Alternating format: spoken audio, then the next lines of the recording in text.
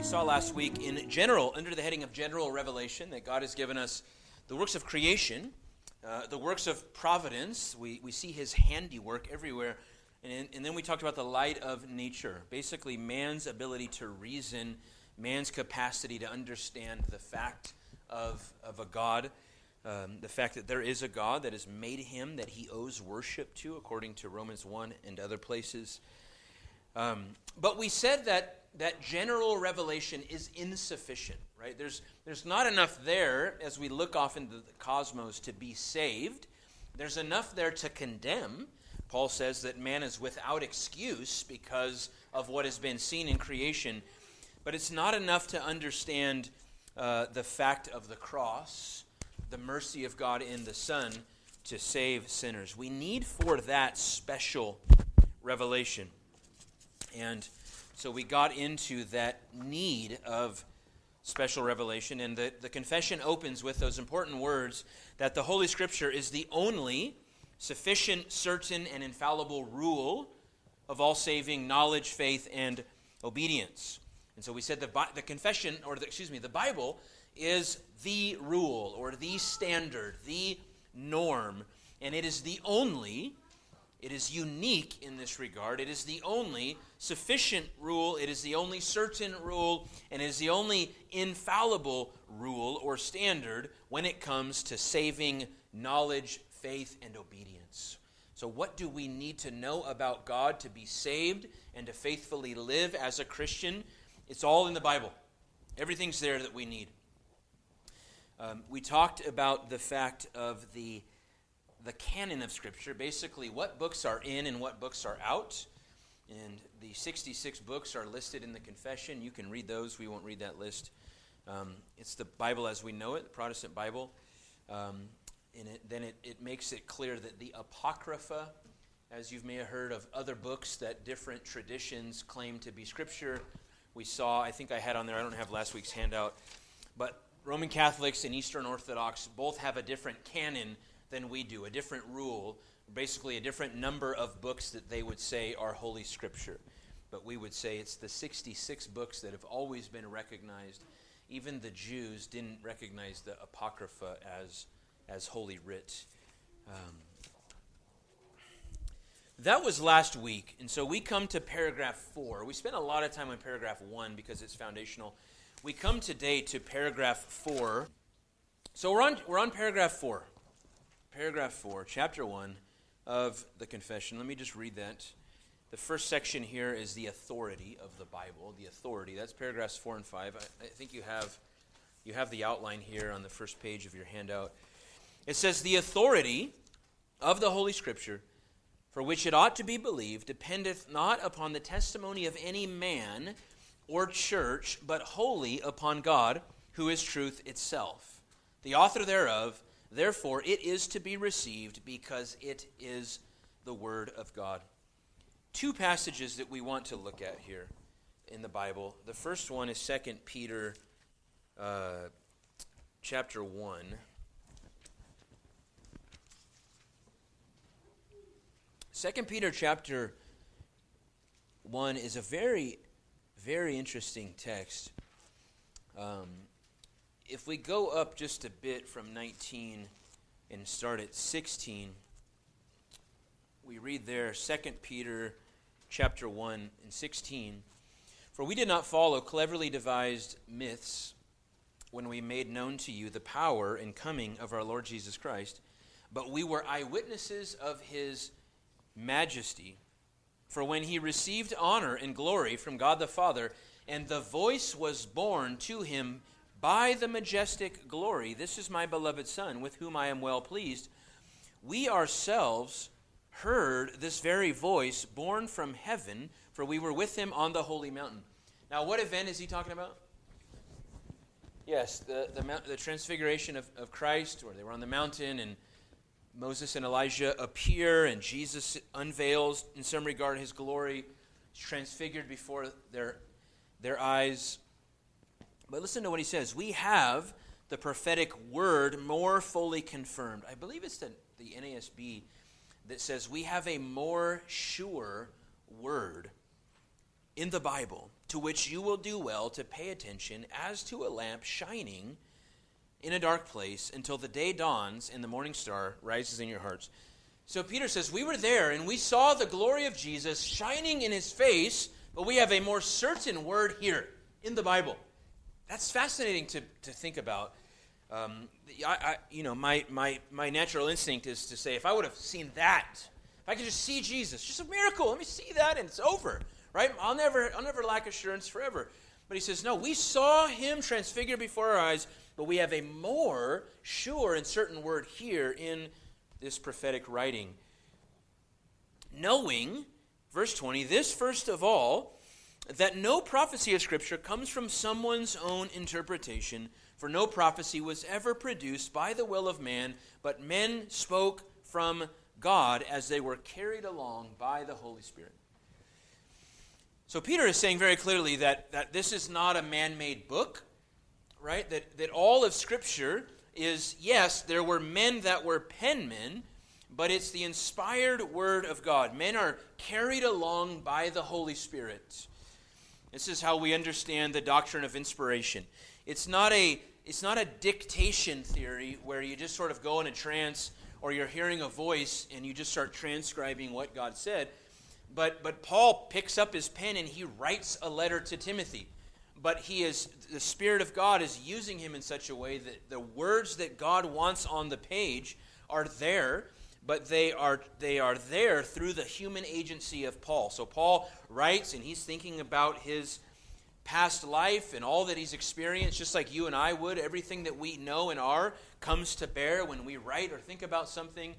And Paul is relating to his own experiences, and yet the Holy Spirit is supernaturally leading him to write words that are the inspired words of God. And then the other text is 2 Timothy 3, well-known passage there.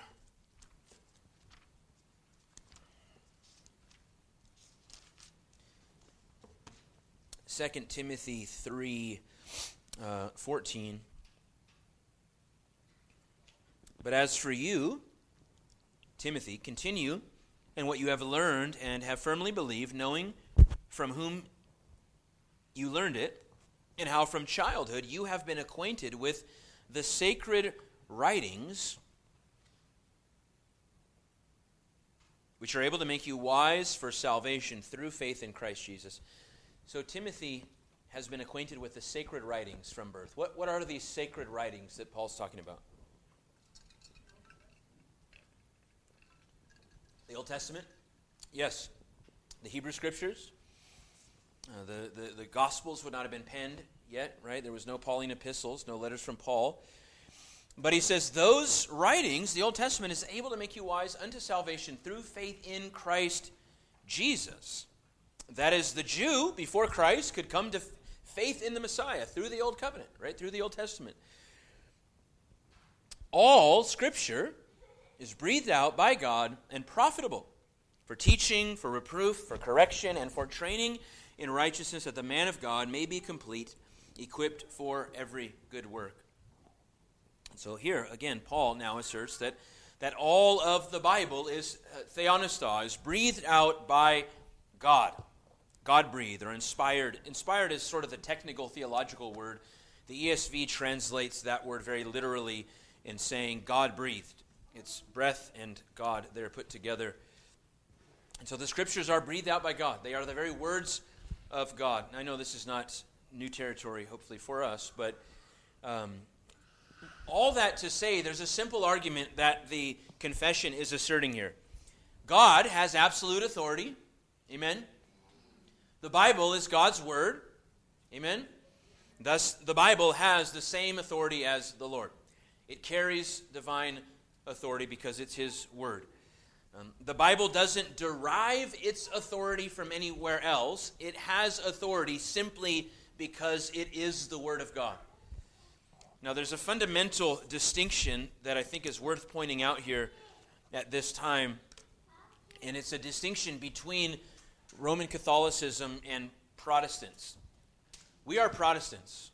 Maybe that's familiar to you, but there was a time in my life where I was at a place and I needed a church, and there was church services that were offered, and I'm a Christian. That's what I tell myself, right? So I'm going to go to a Christian service, and I'm looking at this calendar of events, and I see Catholic, and that's not me, and Muslim, and that's certainly not me. And I see Protestant, and I see Church of Christ. I have no idea what a Protestant is, but I worship Christ, so I'm going to go to the Church of Christ. I didn't realize that's not what I believe. Now they're Christian. Well, they have Christian beliefs, but they're kind of different in some ways. They have some unique things, but we are Protestants, right? We are heirs of the Reformation, when men protested the errors of the Roman Catholic Church. And so the Roman Catholics would say that it is the church that created the Word. They would see the church having the authority, and the church is the source of the Word. So the Word derives its authority from the church, because the church is the ones that wrote the Word. Now, they would still believe in inspiration, but they would see the church having this role of authority, and the church birthing the Word, if you will. Protestants came and said, no, you have it backwards. It is the Word that has created the church.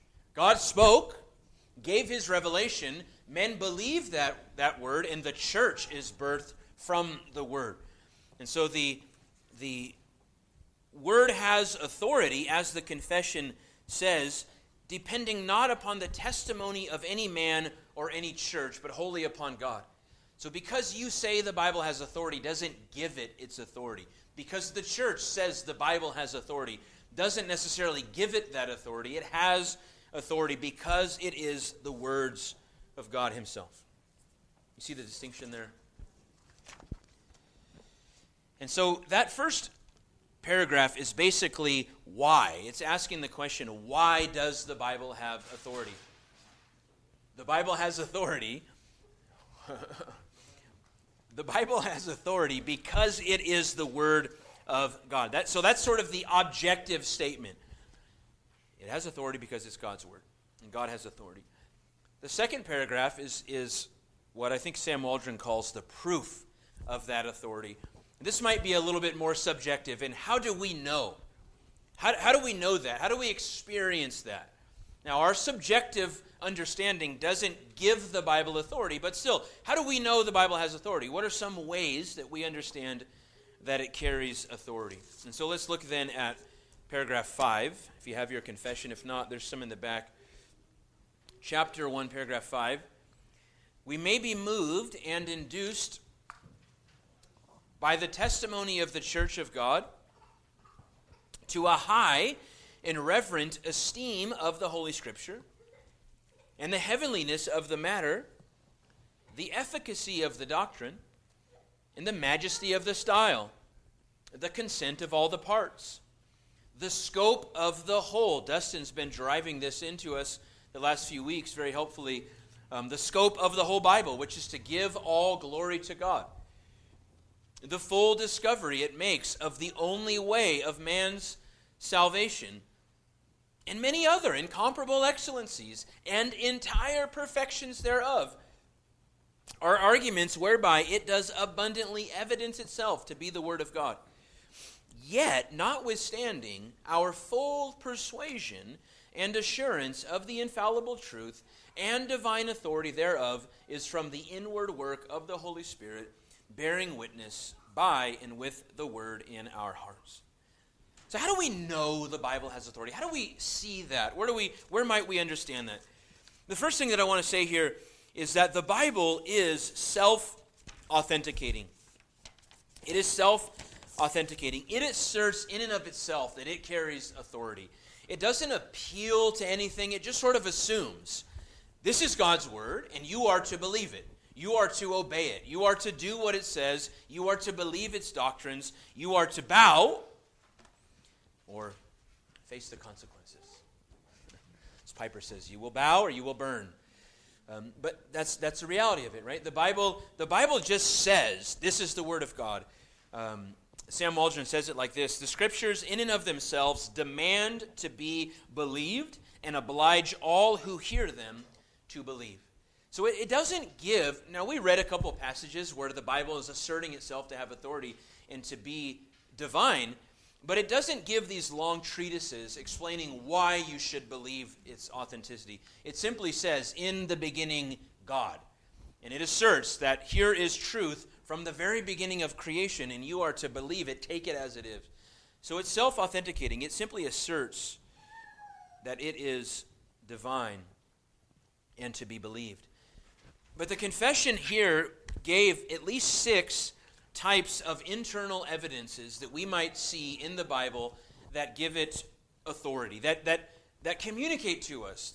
This is not where the authority comes from, but reasons why we would see it to be the Word of God. The first one was the testimony of the church of God to a high and reverent esteem of the Holy Scriptures. So should the church make a big deal about the Word of God? Certainly, right? We should tell people this is God's Word. We should tell people it has authority. We should communicate that. That should be an important piece of doctrine. I mean, it's the first chapter in the confession. That doesn't give it the authority, but we ought to, and there should be a high esteem, and that's one thing that might point to us. This is God's Word. The heavenliness of the matter. The Bible has just a unique spiritual, godly character to it. The efficacy of the doctrine, the majesty of the style, the consent of all the parts. The Bible is incredibly unified. I know people want to say that the Bible is filled with contradictions. Usually if you just say, show me, that conversation's over, right? They've heard that. They saw a meme somewhere. Someone said the Bible has contradictions. They very likely don't have any. And if they do, maybe they listen to Bart Ehrman or something and they have some supposed contradictions. Usually they're foolish and easily refuted. Certainly there's things in the Bible that we have to reconcile and that we have to deal with. But if really you see the beautiful unity as this document, this book has been written over a period of some 1,500 years, but it's so cohesive. The scope of the whole. You see the reality that the whole Bible is seeking to give glory to God, to lift up the name of this God that we serve. But it said something else there, that the full discovery, or excuse me, one more there, the full discovery it makes of man's only way of salvation. And it adds many other incomparable excellencies and entire perfections. So all of these things, these internal evidences that you would say, man, this doesn't feel like any other book. This feels like a divine book. This feels like it is the Word of God. It is unique. It is majestic. It is glorious. It is cohesive. It is united. It points to all this wonderful, incredible doctrine, this heavenly nature of the words. Yet, our full persuasion and assurance of the infallible truth is from the inward work of the Holy Spirit, bearing witness by and with the Word in our hearts. So while there are many internal evidences to the authority of the Bible, we need the work of the Spirit to have true and full assurance that it is the Word of God. And Waldron, in his commentary, addresses the question that someone might posit to say, well, if the Bible is self-authenticating and it's so obvious that it's the Word, then why do men need the inward work of the Holy Spirit? Isn't that a contradiction? You're saying that it authenticates itself, and then you're saying that, well, you actually need the Holy Spirit to really understand this. And he gives a one-word answer. Sin. Right? Sin of man's heart. The noetic effects of sin on the mind. Our minds are corrupted. Human depravity has perverted man's mind and intellect. His desire and will is corrupted. Thus, we are incapable of dealing with the Bible on its own terms and understanding it as it comes to us without sin getting in the way. And so the confession posits that the Holy Spirit is necessary for us to fully realize that the Bible is the Word of God. And you see this across the country. I mentioned the name Bart Ehrman. Maybe that's a name that's familiar to you, maybe not. Not someone I recommend reading, at least not with much discernment. But he was a professing Christian at one point. We would call him now an apostate. But he basically makes his living on questioning the authenticity of the Bible, trying to poke holes in the reliability of the New Testament. He's something of an apologist for the dark side, if you will, for the enemy. I mean, really. But he spends his life studying the Bible. You know, he spends his life in the text of Scripture. Now, he's trying to poke holes in it, but you have many men in many institutions today that they study the Bible, but they look at it like any other historic religious text. You know, like you might read some classic work. It's a man-made document, and so they read the Bible and they see all of this that we've just discussed, but they see it with veiled eyes. Right? They don't see Christ as they should there. And so we need the Spirit ultimately to understand these things. Paragraph 6. The whole counsel of God concerning all things necessary for his own glory, man's salvation, faith, and life is either expressly set down or necessarily contained in the Holy Scripture, unto which nothing at any time is to be added, whether by new revelation of the Spirit or traditions of men. Nevertheless, we acknowledge the inward illumination of the Spirit of God to be necessary for the saving understanding of such things as are revealed in the Word, and that there are some circumstances concerning the worship of God and government of the church common to human actions and societies, which are to be ordered, here's this language again, by the light of nature, human reason, sanctified wisdom, we might say, and Christian prudence, according to the general rules of the Word, which are always to be observed. All right, so there's something in the beginning that qualifies what the Bible is sufficient for. We talked some about this last week. The whole counsel of God concerning all things necessary for what? What do we see there? His own glory, man's salvation, faith, and life. Right? I'm reading, I think, from the old version. Is either expressly set down or necessarily contained in the Bible. And so it's all there. The Scripture is perfect in this regard. We have everything that we need, as it's been said, for life and godliness. So they made two statements there. I don't have the Westminster in front of me, but I mentioned last week that this is something the Baptists changed a bit, that they tweaked. That first statement, expressly set down, is basically things that are directly and clearly there stated, as a matter of fact. But secondly, it talked about things that are necessarily contained. And those are principles or implications from the text, applications that we might make. One example that we might say there is that we believe that the Bible teaches that baptism should precede one's partaking of the Lord's Supper. That there's a logical flow that we would deduce from the Bible. There's not a black and white proof text that says you have to do that. But as we consider the logic of baptism being the door to the church and the table being a seat at the family meal, if you will, there's a flow there. Or the fact that churches should practice church membership. Right? Some would argue that that's not a biblical concept, certainly. But that's something that's necessarily contained when we look at the whole testimony of the Bible and try to understand what God is communicating. This is what, I don't know how to pronounce this guy's name, Simon Wartanian. He has a pretty helpful 2-volume commentary on the Confession. I don't think it's one I brought out. I don't think I showed that one.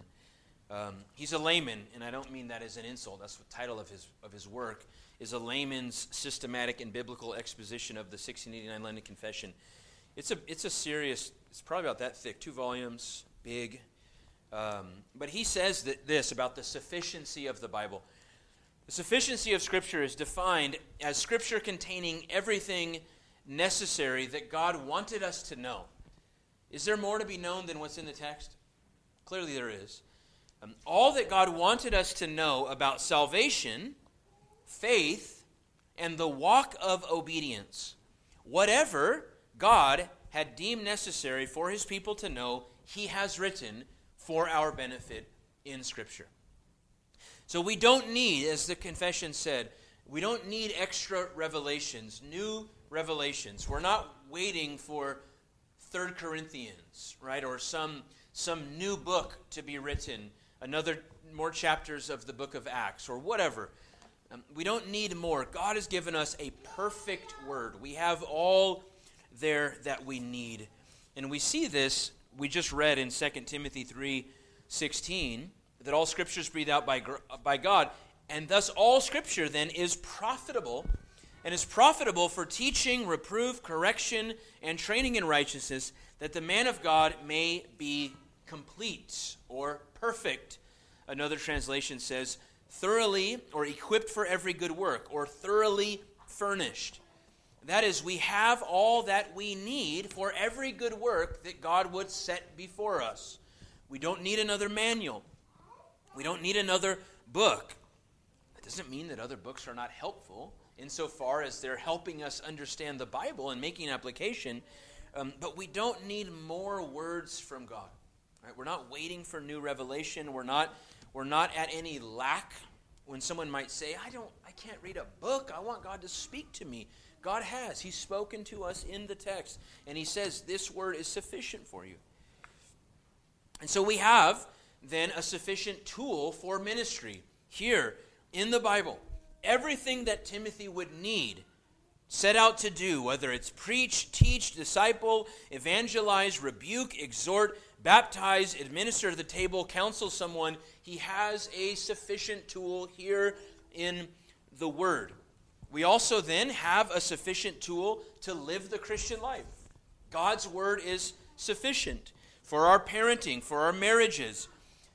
Does the Bible communicate how you can be a faithful plumber? It does. Yes, I got you there.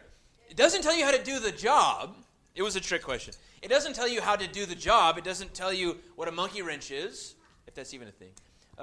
But it does tell you how to be a faithful whatever you are, right? How can I be a godly, consistent man in my vocation, right? The Bible tells us that. We don't need to look elsewhere. We're not waiting for some extra word from the Lord. We have it all here. The Bible is a perfect text given to us. Does that mean then that we have a chapter and verse for everything? That anything that we might want to ask about under those categories, that there's going to be a one singular, pointed out, perfect go-to verse for every head of doctrine, every question that we might ask? And the answer to that certainly is no. Right? As the confession says, we have all that we need there. Everything is there for salvation and the life of faith that is either expressly laid down or there through necessary inference.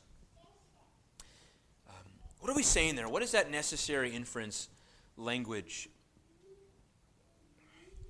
Or necessarily contained. Necessarily contained. It means that when we read any part of the Bible, we need to understand it in the context of the whole. That there's not a single text in Scripture that stands on its own. And so we always interpret the Bible in light of the rest of the Bible. And the entire Scripture comes to bear on any doctrine that we might have. So if we read some text and it seems to say something confusing or something that goes against something that the church teaches, we need to understand that text in its context, right? In the sentence that it's in the paragraph that it's in the genre of writing that it's in the covenant that it's in in the time period. We need to understand all of those things and bring all of God's word to bear on any head of doctrine. One example is Paul's discussion on justification in Romans chapter 4.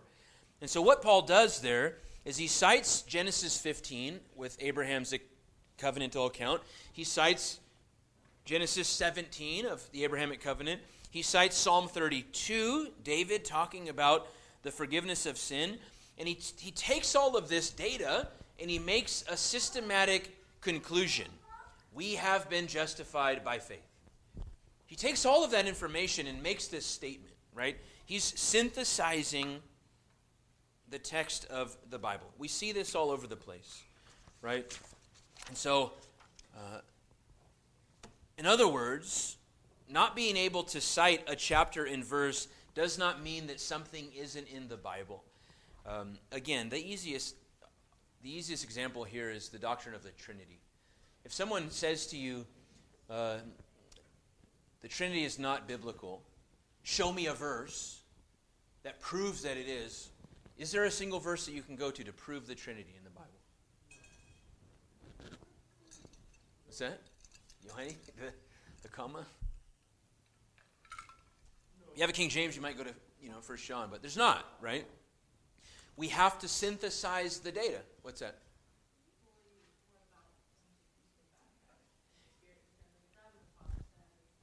Sure, that's a wonderful example, but you can poke holes in that, right? There's many things you could say.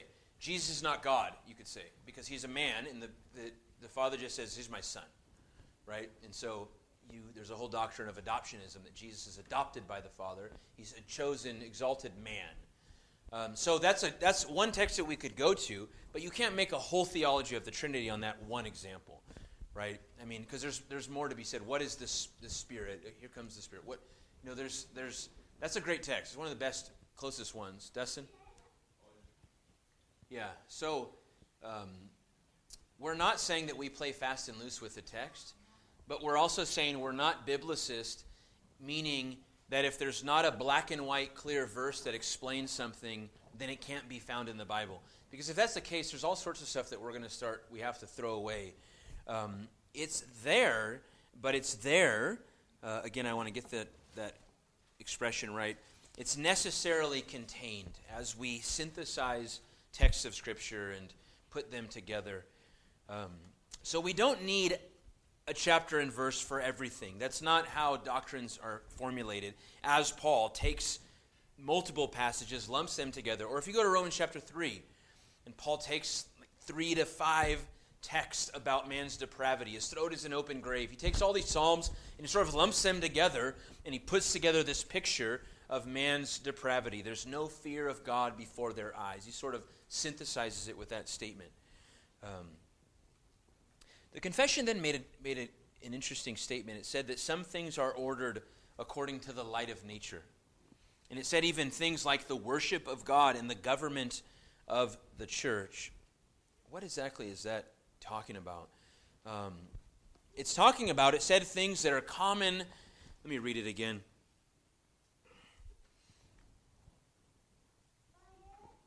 There are some circumstances concerning the worship of God and government of the church common to human actions and societies, which are to be ordered by the light of nature and Christian prudence according to the general rules of the word, which are always to be observed. All they're saying is God doesn't tell us everything that we are to do. He doesn't tell us should there be a pulpit, should we meet inside or outside, should we meet in the morning or the evening, should we have a microphone, should we have lighting. We do these things according to common human actions and societies. So would it be appropriate in our culture to say, hey, we've moved the morning worship time to 3 a.m. See you there. I don't think anyone would show up, right? In our culture, that would be extremely not appropriate, right? Would it be unbiblical? Would it be unfaithful to have the service that early? No. But it wouldn't make sense, right? So we do many things in the church that are not the central elements of worship. We do them according to sanctified wisdom, if you will, the light of nature, according to common human prudence. Number 5 on there, paragraph 7, is the clarity then of Scripture, or the perspicuity is the fancy word. Paragraph 7, all things in Scripture are not alike plain in themselves, nor alike clear unto all, yet those things which are necessary to be known, believed and observed for salvation, are so clearly propounded and opened in some place of Scripture or other, that not only the learned, but the unlearned, in a due use of ordinary means, may attain to a sufficient understanding of them. So basically what they're saying, and I have these 3 points that I believe these are from Sam Waldron. Firstly, the Scriptures are clear in that the things that need to be known can be known. You don't have to have a PhD to open up the Bible and understand it. But secondly, they are not equally clear in all parts. There's some confusing stuff in the Bible. And we might quote, let me just quote it to you, Peter's words. If you've ever been reading Paul, and you're like, man, Paul, I'm trying to follow your argument here, but it's deep. It's weighty. Peter sympathizes with you. 2 Peter 3:16 or 15, and count the patience of our Lord as salvation, just as our beloved brother Paul also wrote to you according to the wisdom given him, as he does in all his letters when he speaks in them of these matters. There are some things in them that are hard to understand, which the ignorant and unstable twist to their own destruction, as they do the other Scriptures. Very important text there that Peter in his life recognizes Paul's writing to be divine Scripture. That's a very important piece of our understanding of the Bible and how these men saw, even at that time, how Peter understood Paul's writings. He considers them Scripture. But he says they're hard to understand. And so the Bible is not equally clear everywhere, and it's not equally clear to all people. Different people are going to have different understandings, different ability, different capacity, different time to put in. Yet, what is necessary for you to know to be saved, you can understand in the Bible. A normal person that has the ability to read can understand how I be saved and how I live faithfully before God. That's basically all they're trying to say there. And they're fighting against a lot of this, they're fighting against the Roman Catholic Church. So you don't need a priest to interpret the Bible for you. You don't necessarily need the church. I mean, the church, in the sense of the preaching of the word, is the Bible being expounded for God's people. But it's not as if you can't, Johnny Christian, go home and open up the text and be edified and come to saving faith through just reading the word. We want to be very clear that anyone can come to saving faith reading the Bible on their own. It doesn't need to come through the interpretation of some elevated man. Bless you. And then finally, the last 3 paragraphs there we're calling the use of the Scripture. And I think this is how B.B. Warfield breaks this section down. These will just be brief with paragraph 8. Paragraph 8 is a bit long. The Old Testament in Hebrew, which was the native language of the people of God of old, and the New Testament in Greek, which at the time of the writing of it was most generally known to the nations. It was the common tongue of the world, similarly to how English is sort of the common business language across the globe today. Those two, the Hebrew and the Greek, being immediately inspired by God and by his singular care and providence kept pure in all ages, are therefore authentical, so as in all controversies of religion the church is finally to appeal unto them.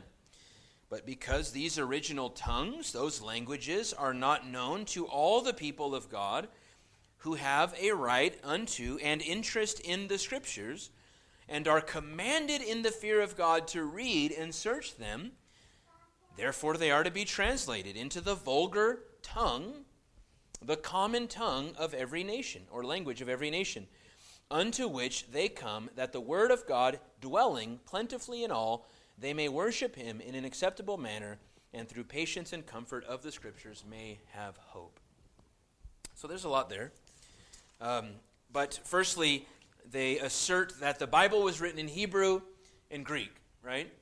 Small portion in Aramaic, but by and large, the Old Testament was written in Hebrew, the New Testament is written in Greek, and those original writings are immediately inspired by God. They are inspired by the Lord. Is this Bible inspired? Now we're getting into some dangerous territory. What's he going to say? Is the ESV an inspired text? It is insofar as it rightly interprets the original writings, right? If I got a Greek manuscript, got a hold of one, and I interpreted it, and I translated it for you, and I don't read Greek, so it'd be a mess, and I have my little Strong's Concordance, and I'm doing my thing on Logos, and I say, here you go, this is an infallible, inspired Word of God. Would that, my translation, be the Word of God? Where I got it right, it would be inspired, but where I got it wrong, it would not be, right? So the Hebrew and Greek immediately are inspired. Are the copies inspired? Yes, insofar as they rightly copy the original writings, right? So we have what are called the autographs or the autographa, and those are the writings that were originally penned by the apostles or by their secretaries. Paul doesn't actually write his letters. Usually he has an amanuensis or whatever.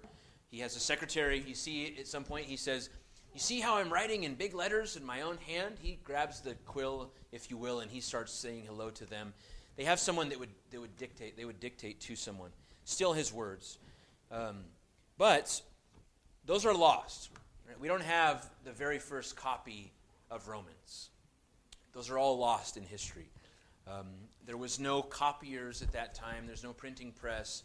You couldn't do what we like to do when you have some document, you pull out your phone and you just take a picture, boom, and there's the original, right? That thing would have been tore up pretty quickly, the very first copy. But they were meticulous in their copying of copies of the manuscripts. And so we have some 5,000 copies, manuscripts of the New Testament. Some of those are as small as a verse or a few words. Some of those are all of books. Some of those are all of the New Testament that point us to the fact, as the confession says, that God has kept his word pure. He has preserved it for us, not in one single manuscript, but in all of the preponderance of the evidence that we have. And so the autographs are inspired, are immediately inspired, kept pure by God, but the confession asserts the necessity of translation, that the people of God are commanded to read the Word. Can you read a massive Hebrew scroll? It's beautiful, right? You see it in a museum, you see a picture of it, it looks wonderful. Not many people can read that thing, right? So we need the Bible in our own language. And so they assert that it ought to be translated in the vulgar tongue. Vulgar just meaning common, not the way we would use. Paragraph 9 is on the interpretation of Scripture. This is a helpful paragraph that we don't really have time to think about too much. But number 9, the infallible rule of interpretation of Scripture is the Scripture itself. And therefore, when there is a question about the true and full sense of any Scripture, which is not manifold but one, it must be searched by other places that speak more clearly. So a couple rules here. The first is that the Holy Spirit is the only infallible interpreter of the Bible. I like this thought. It's sort of simple. This is a quote from Richard Barcelos, but when you really get it in your bones, I think it's profound. He says the best interpreter of the Old Testament is the Holy Spirit speaking to us in the New. Now, I know that seems strange, or excuse me, I know that seems obvious, but many men deny this reality. John MacArthur denies this reality that the New Testament ought to have priority over the Old. Now, the New Testament doesn't erase the Old Testament, but just like you would read any book, when the author towards the end of the book gives you clarity for stuff that happened in the beginning, then you're not going to you're not going to tell him he can't do that or he's contradicting himself. No, he's giving more light. He's giving more light. And so we have more revelation, as we were talking about. I think it was in Sunday school this past week that those in the Old Covenant had enough to be saved, but they had very little compared to what we have now in Jesus Christ. And so as the Holy Spirit comments on the old in the new, we have an infallible commentary on the Bible. We have God's word on God's word, and that's a wonderful blessing.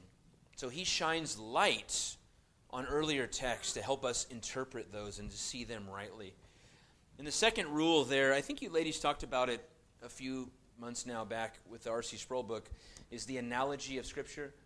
The analogy of Scripture, and that is that the Bible interprets itself. We take the less clear texts and we understand them in light of the more clear text, if you will. So if there's something obscure, we don't, like the Mormons do, take a text that is obscure and confusing, that talks about the baptism of the dead, and make a whole doctrine off something that doesn't jive with the rest of the Bible's testimony on baptism. But that's what they do. They take that one passage and they baptize someone on behalf of dead people. And you might have someone get baptized 5-10 times for Aunt Lucy and Uncle Steve that are gone already up in heaven, wherever they are. They're hoping they're in heaven. It's a very strange thing. So we want to interpret the Bible with the Bible. And where the Bible is unclear, we want to let the clearer text shine light. And then finally and lastly, paragraph 10, as it relates to controversies. The supreme judge. So if someone tells you, you don't want to have a confession because it's going to place itself over the Bible. It's going to try to be the authority. Or the church is going to make it the authority and just throw out the word and always appeal to the confession. The confession itself says, the supreme judge by which all controversies of religion are to be determined, and all decrees of councils, opinions of ancient writers, doctrines of men, and private spirits are to be examined, and in whose sentence we are to rest, can be no other but the Holy Scripture, delivered by the Spirit, into which Scripture so delivered, our faith is finally resolved. So our final appeal is to the Word. Our final appeal is to the Word. Now I want to say, the confession as a rule that is ruled by the Bible, if it rightly summarizes the Bible, it carries a measure of authority. We can say, well, the confession says this, if it's rightly interpreting the text of Scripture, right? But ultimately, our judge is the Bible. We appeal to the Scriptures. If a creed, a confession, a council in history, whatever they said, if they said something that contradicted the Bible, then we throw it out, right? We say the creeds are authoritative because the church has agreed they rightly interpret for us the basics of the faith. And so our final appeal is to the Word, not to the confession, not to councils, but to the Scriptures as our ultimate standard. And that's what we got. So any questions, comments, anything to add, helpful anecdotes?